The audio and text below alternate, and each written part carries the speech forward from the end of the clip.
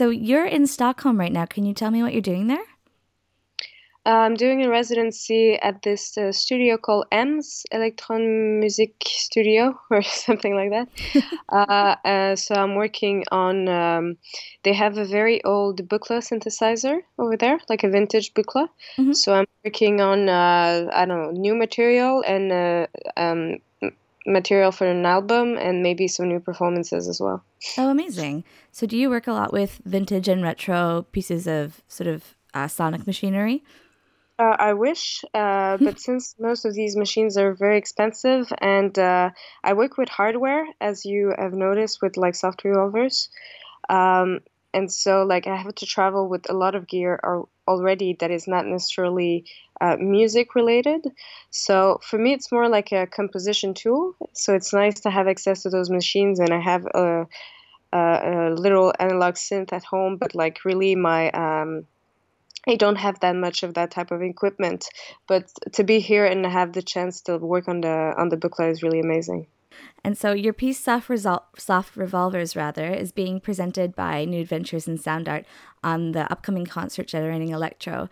So how does your piece fit into the theme of generation, the kinetic aspect of creating sound through movement? Well, I mean, of course, what I'm doing is very physical, and it's about finding interesting interaction between gesture and sound. And I think Martin Messier is also playing at that event, right? That's correct, yes. Okay, so I guess we have like at least we don't have the same conclusion, but I think we have the same maybe initial purpose, which is like to find ways to present music visually and physically that are interesting. In my case, I am very inspired by the instrumentalist movements. I guess Hmm. it sounds pretty straightforward or obvious, you would say, but there was really a disconnect with electronic music with like all this tradition of instrumental gestures. So in my case, it was a bit like feeding on this tradition and finding ways to put it back in electronic music context. Awesome. I noticed that too, actually, as a instrumental performer, that the sort of personal and physical, composer or performer being in the space is something that some electroacoustic music really misses. And I know it's difficult to describe, but maybe you could describe for our listening audience the aspects of motion and movement specifically in this piece. hmm so I'm playing with four big spinning tops that are made out of acrylic. The design is very simple, so it's like I don't have a cone shape. It's really just like big discs with handles. They're about 25 centimeters in diameter, so you can imagine like how big the objects are. I have four of them on a table, and I have gyroscopes inside, which are sensors for the speed of rotation. And all of the data is sent wirelessly to my computer via Wi-Fi. So basically, at all time, I know how fast the tops are spinning, and how the performance goes. I just like create soundscape depending on the speed of rotation of the tops, and I can do also like very idiomatic scratch DJ solos on the top. That's very fun because the tops look a bit like turntables. So I have a wide variety, I would say, of like different gestures that I can play with. So this performance, it features you as the performer. Do you often engage as a performer in your work? Most of the time so far, I mean, I did some fixed tape compositions, like just for speakers, but I was also playing a lot of guitar before. So I mean, this is the same kind of setup where you perform your own music, or at least you're a performer. And when I started doing more performance in electronic music, it was always me on stage. Not to say that it's going to be the case in all of my performances, but so far, yes. I have a new performance that I've started to tour as well, which is called a Top Sea Glass. And in that case, also it's like a solo performance, and I'm on stage and I'm playing with wine glasses and breaking a lot of wine glasses. Okay, that sounds messy and fun. Very messy, yes. Do you find there to be a stronger sense of connection to a piece or project when there's a performative aspect, even if it's not your own? Like, do you feel more engaged with this type of performance when there's a person on stage? It really varies. I guess I like variety in a concert or in a show. So it's nice to see how people can imagine going outside of the box.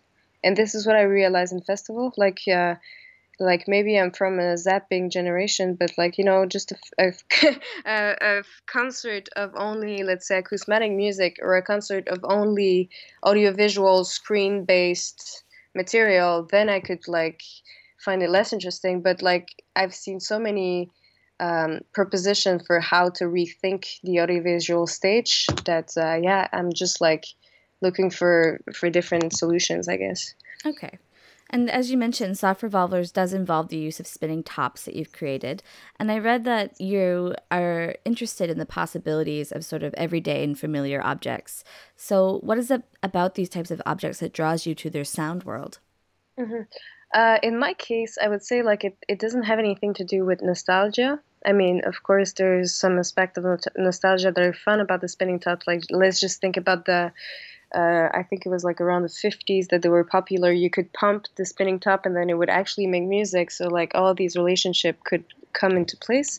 But for me, it's more about like, you know, how you know the behavior of an object so well that you forget about it, like when the tool you're using just becomes like forgotten. And in the case of spinning tops, it was interesting because most people have played with spinning tops before, so they could anticipate whatever I was going to do on stage, and that's very interesting for me because if you're presenting new instruments, there's always like a conditioning period where the listener has to understand what you're doing and how you interact with the object you're playing with.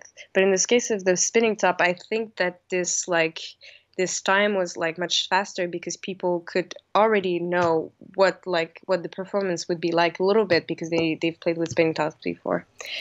And same thing with the wine glasses that I'm using. As I said, it's not necessarily to evoke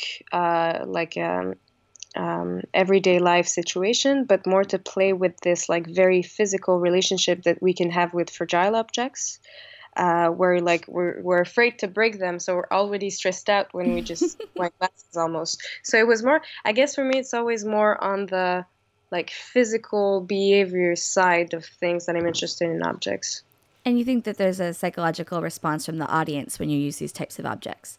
I hope so. I mean, in different circumstances, like people have told me that it made them think about different things, or like they were a bit stressed because the tops were on the side of the table. But obviously, like what I propose is just my side of things. So people in the audience do whatever they want with it. But yeah, this is my idea. Like just trying to find things that will trigger physical response in the audience. So I heard an excerpt online of this piece, and I was given a sense of almost dance music from the audio, but also from the visual. You know, turntables have that association now, so DJing. Is this type of association something you wanted to work with in soft revolvers? Oh, definitely, because as I started to do prototypes with the spinning tops, the final prototype I realized looked really like turntables. So I wouldn't say that that idea was there from the start, but definitely I decided to work with it. So like if you think about turntables, obviously you're going to think about I don't know, hip hop culture and dance hall culture. So I definitely wanted to integrate those elements. But depending on the videos that you've seen, the performance is definitely, there's a narrative to it, there's a progression, and so the dance elements only come a bit later on in the piece, or Okay.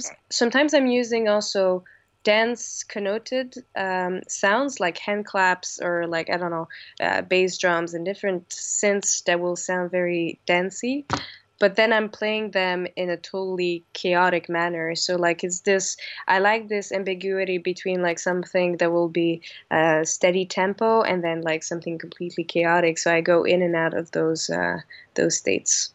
Is that a world that you're involved with as well, sort of DJing or dance hall music? Uh, I've never DJ'd, but definitely like now, especially now, I play in more and more festivals where it's like mostly dance music oriented. So I guess I guess I like my music to be sort of always in the in between. But I'm like just yeah, okay, you're referencing all these cultures, but at the same time you're doing something a bit like experimental at the same time. And I mean, there's definitely a space for this kind of music, even in dance music festivals. Like obviously people won't dance throughout, but like people are really hungry for that kind of weird experiments. Yeah, I was going to say, I think that if I went to a dance music festival and there was sort of a wacky experimental piece, I'd be really happy about it in like a pleasant surprise type of way. I was in Mutec, Mexico recently, and I saw like just an amazing performance by Peter Manafelt. And like it was that kind of thing where it was just like very experimental, very raw, and then like once in a while he would like give you a 4/4 beat, and then everybody was just like, yeah, you know. But I love that. and then in between, it was just like this weird, chaotic mess of amazing synthy sounds, and it was like really awesome. So in that way, the sort of regular dance beat becomes like a cadence or a into the like if you think of it as music, it's like sort of these arrival points where everybody in the audience, even if they don't say it, they can think, "Yay!" Yeah, sort of, but like yeah, that's it. Like you make it you make people wait for it, you know? It's like, oh, maybe it's getting there, maybe it's getting there, and then eventually when you hear it, you're very happy, but like yeah, it's not the only point of the music to keep a 4/4 beat, so Of course. So I noticed with your piece, it seems like it's been making its way around the globe quite extensively. So what do you credit to this piece's success? uh um the weird interface, I don't know. It's yeah, I think like it's a nice object that in the end worked out good on the different aspects. I think like everything is really well integrated, like the sound and the visuals and the interaction and everything. And it's just like a party piece also. Like it makes me happy when I play it, and I think that's sort of contagious for people in the audience. And Absolutely. yeah, so it's just like it's a very fun piece, and yeah, and I think like the coherence of all the elements is maybe like is in part due because I did like all of the aspects, but I mean, I'm sure like if I worked in collaboration with other people, that could be the case also. So generating electro is being presented by the Alliance Française, where your piece is being programmed alongside a work by someone you mentioned earlier, Martin Messier, who you worked with on origami. So how do you see your and Martin's practices being related, and why have you worked together in the past and now? hmm Actually, it's a bit confusing because origami was a piece that I did with Martin Marier, which is another guy. Oh no! Um, so I've never worked with Martin Messier, but we've been touring a lot together because, like, yeah, we play in similar festivals, so we end up like being together a lot. But Martin Messier collaborated a lot with another composer called Nicolas Bernier, and they did like a duo work together. So this is a bit different. Okay, sorry, my bad there. No worries. And so, does your designation as like a francophone artist affect your practice at all? Um, I would say that like coming from Montreal affect my practice a lot. There's a lot of people in Montreal doing these kinds of performances, and I feel like more and more like people try stuff with new interfaces and different stage setups. So it's like a really vivid community. I'm not sure if I'm pronouncing well, No, but it's great. as you can imagine, like otherwise worldwide is just like English, English, English, and I'm not specifically referring to my French heritage, but I feel like this. I don't know the cultural. Montreal is very culturally. Yeah, vivid city. So I don't know if it's due to like the mix of French and English and all of these cultures like uh, collaborating together. But definitely, it's a really nice city for what I'm doing. So, the city in Montreal has like a scene that's very welcoming to your type of practice. Yes, and also just a community where I can exchange with other people doing similar things, and just like people are, yeah, hungry for these kinds of things. Awesome. Well, that's all the questions I have for you. Did you want to say anything else about the piece or about the performance coming up for our listeners? I think that's it. Yeah, I think it's just like it's a very fun piece. So I just hope that people in Toronto will appreciate it also. All right, thanks for talking with me, Miriam.